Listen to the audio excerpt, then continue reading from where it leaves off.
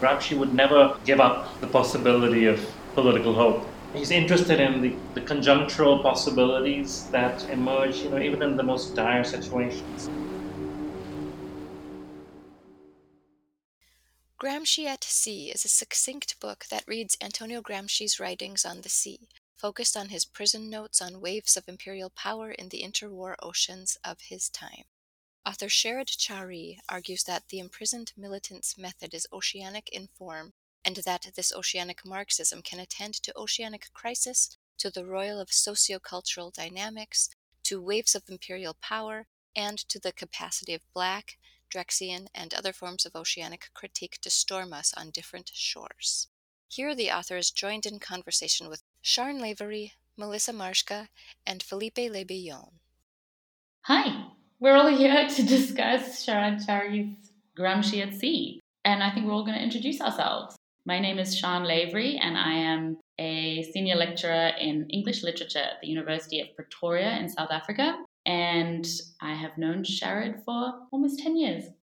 I'm Melissa Marshka. I'm at the University of Ottawa. I'm a professor in development studies. Delighted to be here and have known Sharad for 4 months now. Hello, my name is Philippe Lebillon. I'm a professor at the University of British Columbia in Vancouver, Canada. And I've been in contact with Sharad a lot earlier this year. And before that, we had met, I would say, about 7 years ago. So it's a pleasure to be back. Thank you all. And I'm Sharad Chari. I'm the author of Gramsci at Sea. And it's an incredible privilege to be in conversation with Sharon, Melissa, and Philippe, also because they are so invested in the various aspects of the material this book engages. We have also been, all of us, fellows at the Stellenbosch Institute for Advanced Studies this past year, which is where three of us are, and one of us is in his heart. So lovely to be in conversation with all of you. So, Sharad, you have finished this book. It's about to come out. Can you tell us a little bit about how you came to write the book? And another way of saying that is I kind of wanted to know a bit about what is Gramsci to you, or who is Gramsci to you, and also, for that matter, the sea. Those are three big questions, and they're at the heart of it. Thanks for that. Okay, so I came to write this book. I was asked to do a set of lectures at the University of Bologna, which were in a summer school on the sea last year, Northern Hemisphere summer. I did a set of lectures on Gramsci and oceanic extraction. And that was the impetus for writing this short book for Forerunners. And Forerunners was the ideal place to get it out in the world quickly. It builds on the two things you just mentioned. Why Gramsci is interesting to me and to many people, what's interesting about Gramsci, and what we're all in different ways puzzling over, how to grasp and grapple with the many dimensions of the oceanic crisis, which is also the planetary crisis, or a window into the planetary crisis. So Gramsci stands for the hope of bringing together materialist analysis and cultural critique in a synthetic way. That's one key reason that people have time and again gone to Gramsci, read Gramsci again. Another thing that I always think about in Gramsci is that Gramsci, as a Marxist, always is reading Marx and is always attentive to the practice of reading and rereading Marx. And there's something else that I stumbled into.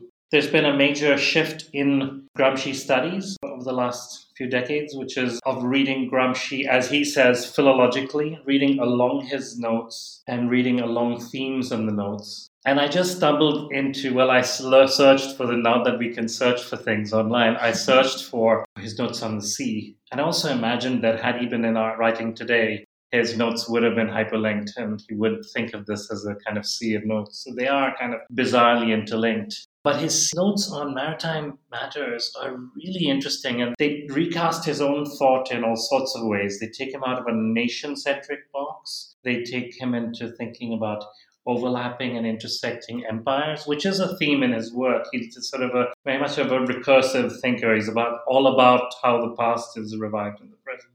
These elements, I think, come together in what I think is an oceanic method in his thought. And I think that becomes apparent through his notes on the sea. Should we say anything more about Gramsci before we get into the sea, maybe? Yeah, so I understand the sea more than I understand Gramsci. And so I found your book absolutely fascinating to read because the sea part, I was like, yeah. And then Yes. I was stepping back to think about what Gramsci meant. And so I'd love to know about what Gramsci means to you and then thinking about his oceanic metaphors and writing. Yeah, so back to the notes on this. There are particular notes that are headed. The headings of the notes give you a clue about how he thought they might be read. And there's one really exciting note about the emergence of Pax Americana, the U.S. imperial power. Gramsci's writing in the fascist prison in the 30s and 40s. And imagining this sort of shifting imperial fortunes in that moment. And he's already been thinking about what's landed him in this prison. And he's thinking about waves of revolutions and counter-revolutions, interconnected waves of revolutions and counter-revolutions, from the French Revolution to the formation of Italy to the kind of end of the possibility of a progressive nationalist project to the rise of Mussolini. None with any inevitability. And I said, these are kind of like waves, and they are like waves in his thought. He says early on that when we think of a thinker, we should pay attention to their leitmotifs, their forms of thought. Again, a very humanities kind of way of thinking, that we should think about the form of thought.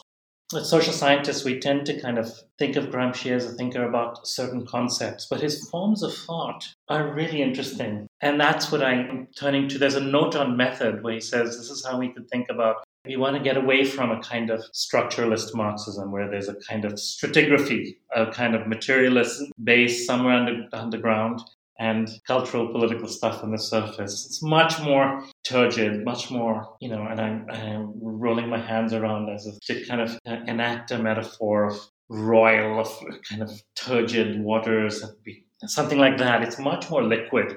That's what I think is possible. So there are these metaphors in his writing. He writes about things that are happening on the surface, waves on the surface and deep currents below.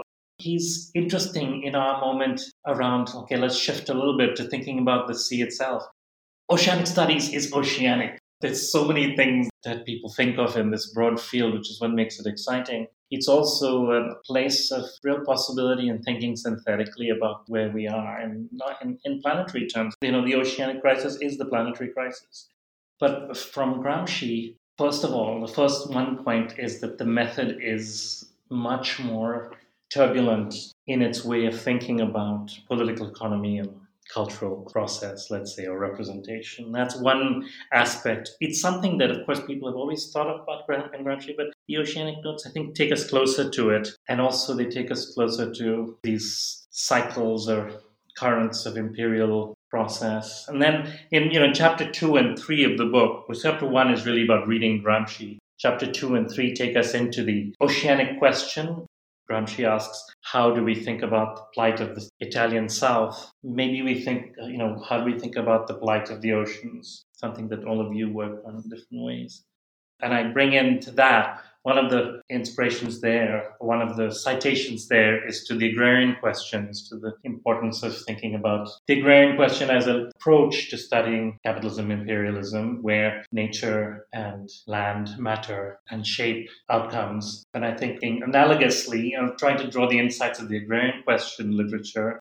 And something that Philippe, I wonder what you would think about that. But I do kind of say that this is where an oceanic approach to the agrarian question, an aquarian question, that might be more precise than some of the recent work on extractivism or the industry work on blue economy, certainly, but the activist work on extractivism. Yeah, that's right, Jared. I was wondering, a major effort at the moment is to repeople the sea. The sea often is seen in many metaphors as being empty, as being this either big void, the waves, the currents. Those are types of physical entities, strong materiality. But the sociality of the sea and, the relationship of people with the sea and the sea with people sometimes does not really appear. So in Gramsci's work, the one that you cite, at least the mariners make a little apparition. And also the relationship between the sea creatures, and what does that tell us about the diversity of life and the beauty of life, and particularly when he talks to his son. So maybe peopling the sea through humans and non-humans. How do you see Gramsci kind of engaging with that. That's right. Peopling, enlivening. Gramsci calls his materialism, he says he's interested in absolute earthliness of thought. That's something he says somewhere, which I think if we think of, with most of the planet, that's also thinking about the liveliness of the ocean as part of this, however we think of the oceanic question. And peopling is only part of the tip of the iceberg, as you noted just now. There is that element in the social history of the oceans around mariners, seafarers, mariners. Linebaugh and Redeker's amazing book, The Many-Headed Hydra, and all the other texts, on oceanic fishing. And Melissa's been doing amazing work that is bringing the labor question in a fundamental way. I'm putting my hand up here because I really want you to talk about, you have this great quote in the book about pelagic imperialism, and you start to unpack and you talk about the fact that the ocean further depleting is linked to this labor exploitation, but also fisheries exploitation. So I wondered if you could talk a bit more about pelagic imperialism. Well, you're an expert on this topic. In this book, I draw on insights from quite a lot of work. And I think that what you're citing is Campling and Colas's Capitalism in the Sea. And given Liam Campling's work and yours, and the importance of bringing the fisheries industry into the frame, right? Often something that's forgotten. Well, yeah, I think labor is often not even included as part of readings of the oceanic. Often labor, the work, that piece is often missing. So for me, that was really interesting that you were able to bring that in as you started thinking. And that makes sense because you're talking about Gramsci and there's a labor piece to what he does. And so to me, that was exciting to see how you've made these connections. Yeah, what you've said, Melissa, in your work is, actually we do think often about the tuna and less about the fishermen. On the one hand, there's been a movement in the oceanic studies to be thinking about the ocean as an environment, which I think in your book also, Sharad, you say the environmentalization of the ocean in this time. But there's an important way in which the book, in addition to Melissa's work and in fact Philippe's work, is bringing back people and labor and questions of justice into the question of the oceanic. Yes, I think that's right. I think that chapter 3 actually, which is trying to refuse a kind of abstract notion of land, labor, and capital, and the dance of these three ghostly figures, of Monsieur le Capital and Madame la Terre. That comes from Marx, and Marx in Volume 3 of Capital critiquing the idea, the mainstream economists' idea that these abstractions dance around in the air. And of course, they're anchored in real struggles with real people and real animals and real environments. And that's the lively materiality that Gramsci is invested in. And there's another aspect to that, which is that the social history of the oceans has focused to some degree on oceanic labor on the surface. And one of the questions is, how do we take this below the waterline? And that's been one of the questions so some people have gone into deep sea divers and the scientists who are going underwater and all that stuff, coral reefs and pearl diving and all these sorts of the peopled aspect of the undersea.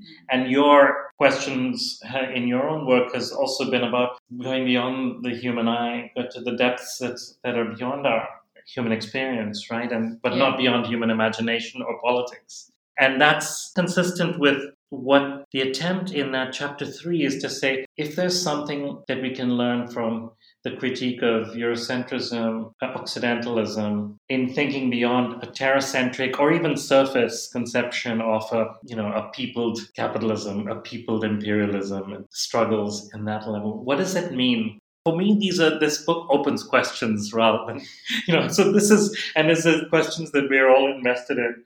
But I think the liveliness of the sea and struggles over that liveliness are at the core of that. I have a question about this, which I'm going to also quote from the book, okay. Which is that at a couple of places, both in the introduction to the book and in chapter 3, you talk about an analogy between the northern or terrestrial self as distinct from the southern or oceanic other. And another place in the book, you ask, how might we attend to terraqueous territorialities and structures of feeling without lapsing into a background terracentrism?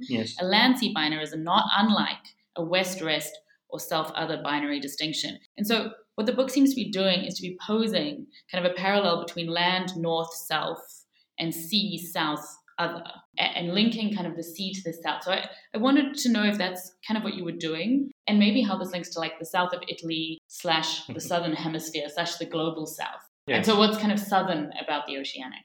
So it's interesting. Gramsci himself points out to his own childhood taunt about throwing the mainlanders into the sea, which is, we know that in southern Africa too. Yeah.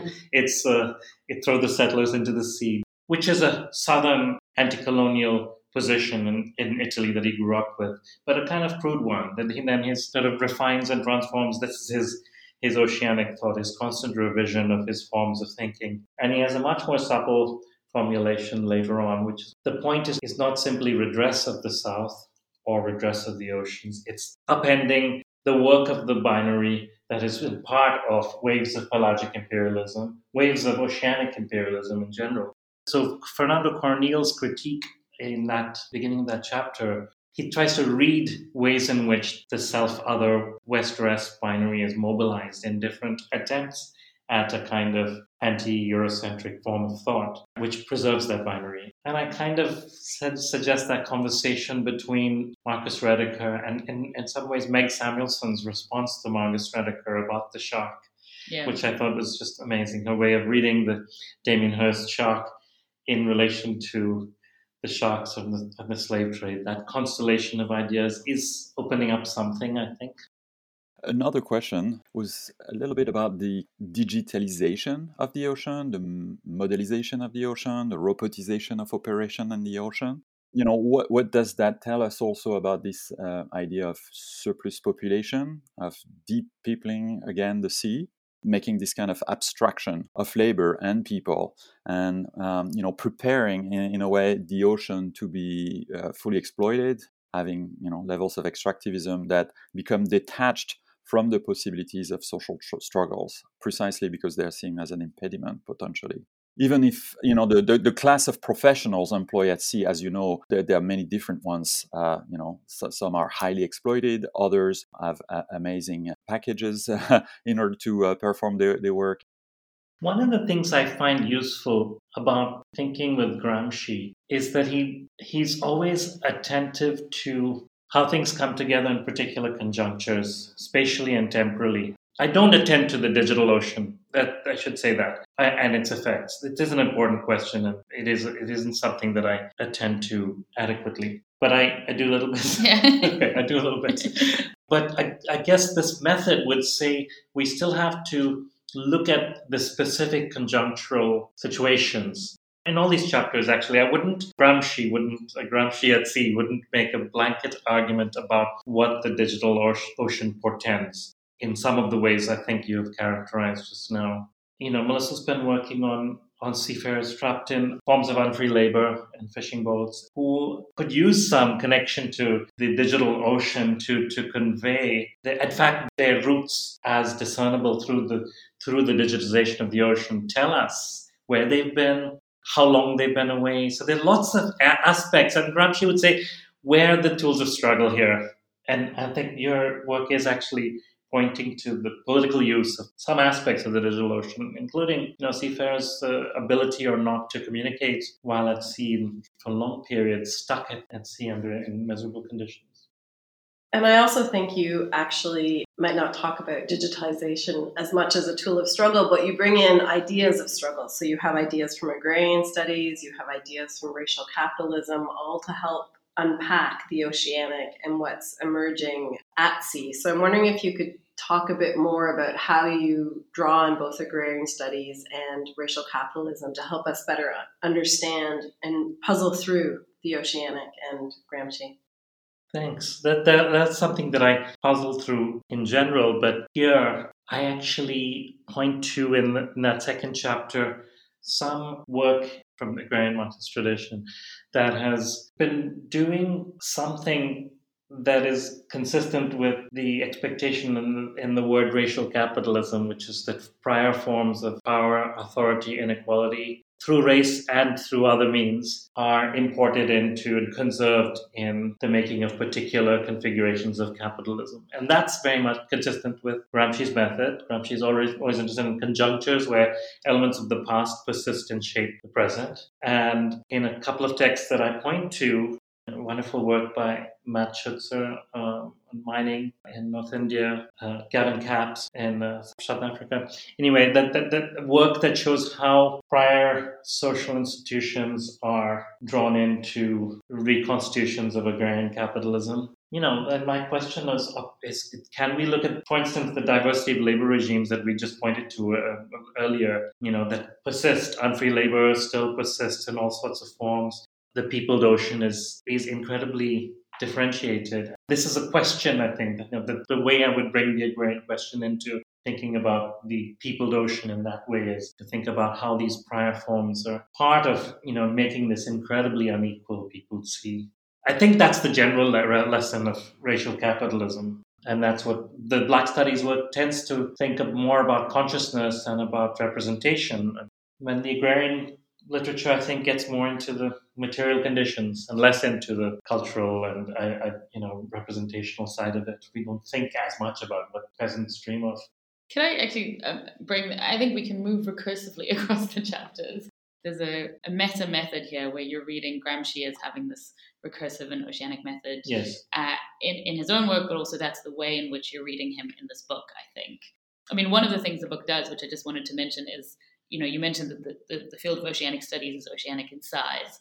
And one of the things the book does is kind of via this conjuncture of Gramsci and the oceanic is kind of map out the field. There's quite a lot of terrain mapping to say this is through this kind of micro window onto the field. Here is the wider field out there. But I wanted to ask you in particular about questions of your method. And there's places in the book in which you flag your method, and one of it is as like dialogic or conversational. So you say, what you want to achieve in the book is a conceptualization of the oceanic question adequate to the present with Gramsci as a proximal interlocutor. And I wondered if you wanted to talk a bit about that, like about using Gramsci as an interlocutor, so as a kind of conversationalist in your thinking through these questions, and or the ways in which, as you were saying, you have actually you called it a humanities method, but it's a literary method. It's a kind of close reading of Gramscian texts, which then in chapter 4 becomes realized in a kind of close reading of artwork, of both arts, literature, Moby Dick, Ellen Gallagher, and the other artists and writers that you mentioned. Well, a lot of that is thanks to you, Sean, thanks to the education that you have offered. Gramsci lends himself to reading, as I said, because he himself is always, he's stuck in a prison. He has a few passages from Marx. If he calls himself a Marxist, he has a few, but he keeps going back to them and rereading and reinterpreting and thinking with them. He does these seemingly kind of potted histories of the French Revolution, but they're meant to be ways of rereading and rethinking and revising. So he isn't invested in reading in a certain way. So when I think with him as an interlocutor, that's what I mean, is sort of thinking with the possibilities in that form of thought. As a Marxist as well, as a Marxist who's still convinced that we have to understand how capitalism works, but not in a mechanistic way, and always attentive to conjunctural possibilities and struggles and the artists, and also reading Moby Dick through a kind of black critical lens, which you also pushed me to do by taking Pip seriously. Pip, who falls into the ocean somewhere near the Straits of Malacca. And we know from Sean's work, actually, that Pequod has moved through the ocean as the ocean, through the Indian Ocean. And the Indian Ocean in particular. The Indian Ocean as in its oceanic materiality, seeing all these creatures, and also the whales giving birth and all that. And then Pip falls in and sees something horrific and becomes the kind of crazed person who can see the truth. He is, in that sense, a kind of incredible figure to think with. And he's a crucial figure for Ellen Gallagher also, the artist you've got me to engage her work carefully. Catherine McKittrick is the other figure who reads Ellen Gallagher with Drexciya and tries to think about this Black aquafuturist work as a different kind of critical archive. And one of the exciting things is that Drexciya, this It's a long backstory. it's a long backstory that can be summarized as what? This band that is fiercely anti-commercial, or not band, kind of DJs really who are fiercely anti-commercial, emerging from the ruins of Fortis, Detroit. So in the aftermath of Gramsci's reading of this particular space from a distance as an archetype of American capitalism, which he doesn't read as racial capitalism, in fact, because he doesn't read the Negro question, which circulated around him in that time. In the aftermath of that, in the ruins of that, emerges this electronica duo who I think pick up the question. And they pick up the question through this notion of the storm. They think of their musical events as grasping conjunctural opportunities in various places and stoking them. And that's the kind of political hope that I think connects back to Gramsci. If Gramsci is just as Philippe, you asked about when you asked about the digital ocean, Gramsci would never give up the possibility of political hope. He's interested in the conjunctural possibilities that emerge, even in the most dire situations, sitting in Mussolini's prison. There he is sitting in Mussolini's prison thinking about folklore as the source of hope. He writes to his family in Sardinia to tell him to send him childhood folklore and fairy tales and things like that, to look for the seeds of hope, seeds of change. So we think similarly about the oceanic question when Drexciya imagines a black undersea utopia and they create these storms, these events, musical events that are unplanned and anti-commercial. There's something there that Drexciya, read with Gallagher, Pip, John Okomfora, gives us a way of thinking about constellations of political hope, I think, or of political transformation in dire situations which we face all over the world and seen through the oceans. And so when we turn to thinking about struggles in the ocean, we tend to think sequentially about the origins of the strike and of the abolitionism and the movements against abolition across the world, the making of the global color line across the oceans. Also, the struggles over the ocean itself, the legal struggles around deep sea, the importance of third world lawyering in that domain. And at the end of that, are the struggles of all these moments ever over?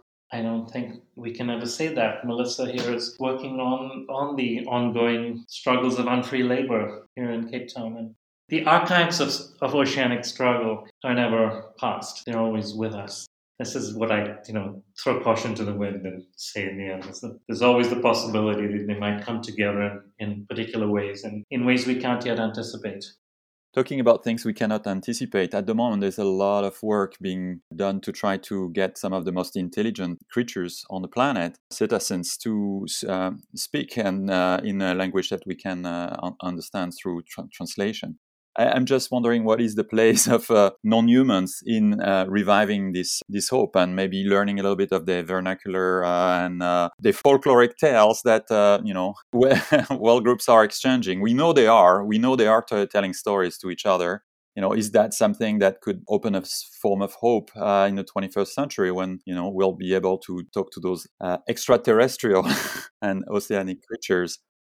We have to, right, in some way, imagine collective. For Gramsci, the question is, how do we imagine the articulation of collective political will? And that has to be, to think about the oceanic crisis, it has to be human and non-human. Gramsci, and it has, if his materialism takes us into an earthly form, whether that means decoding the folklore of the whales. And I think there's space for thinking on this. What does it mean without anthropomorphism? Or centrism. Or centrism as morphism?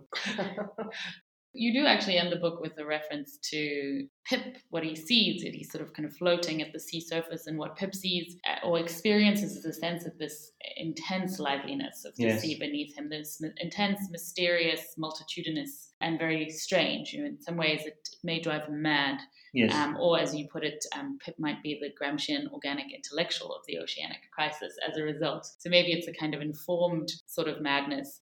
And later on in the same paragraph, you say, Gramsci returns to the radical traditions of the shipwreck with Pip and political hope. Yes. And there's something quite tricky about thinking about the creatures who were trying to learn their language and how decimated their populations are already, along with the overfishing that even the fishermen that Melissa is working with are very much aware of, that their own jobs are at risk because of the increasing lack of fish in the sea. So there's quite a lot of reasons to not to be thinking shipwreck as opposed to hope. Yes, so yes. and maybe this is, it's the note your book ends on, but I wanted you to maybe just say a bit more about this, like how Gramsci helps us to think both shipwreck and hope at the same Yes. time.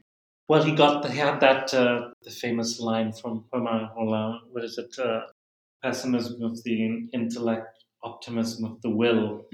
So you can work with the tragic mode, but tragedy doesn't foretell. It's in fact, all the great writers of tragedy have been opening up the contradictions, right? Helping us think about Caliban or helping us think with these figures. Pip is like a little hidden gem in Moby Dick. You're right.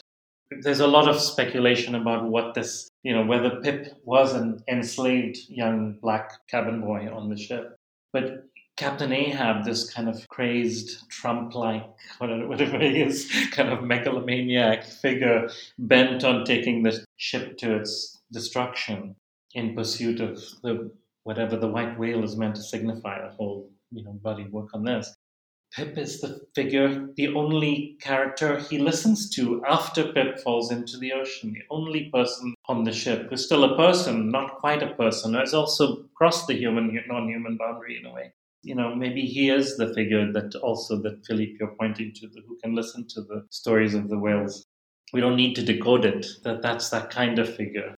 Empathy, and not in a humanist way, in a kind of revolutionary way. That's the Gramscian organic intellectual that we might read in Pip. Acomfra is an interesting figure because his Vertigo Sea reads in multiple screens. Melting ice, these figures, like Echiano gazing out at the melting ice. Echiano, when he has been a freed slave now, beholding the Arctic, right? He goes on an Arctic expedition. Virginia Woolf and, gazing out at the sea. I love that aspect. But trying to think intertextually, but also beyond the text as we know it, right? Because the environmental aspect of Acomfra takes us back in a way to Philippe's question: how do we actually read the scale of destruction? Melissa, fighting for justice for seafarers trapped on fishing ships, paid a pittance, working under conditions of incredible unfreedom, chasing fish that are being depleted, destroyed, chasing a fishery in the process of destruction. And we should say fighting for Wi-Fi on boats. Fighting for Wi-Fi. All the elements of the conjuncture matter, all the political battles matter, so that we can't find the kind of second coming in one place. That's also Gramscian, right? You find the political battles that fit in a particular... That's what I think the Black Aquafuturists help us think with, sites of political hope.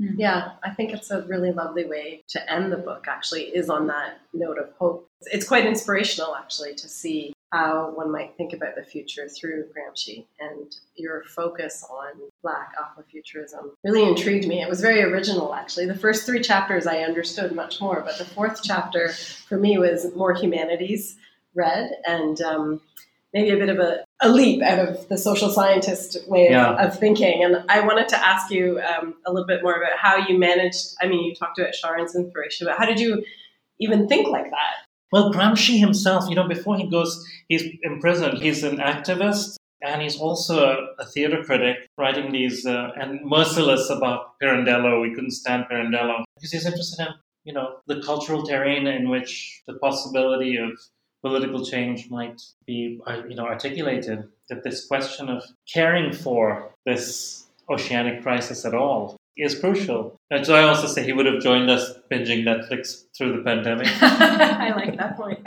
Yeah, there's no low culture low enough for Gramsci. Can we return at the end to this idea which you propose, the idea that the Gramscian structure of thought is oceanic? You mention in the book, and there's a way in which the argument overlaps a lot with the argument that we could push back on a dialectical form of thought which has an inherent progressivism by going back to Caribbean thought, and particularly the notion of tidialectics, so a back and forth, the recursiveness. And that is in part the way that you describe Gramsci's form of thought.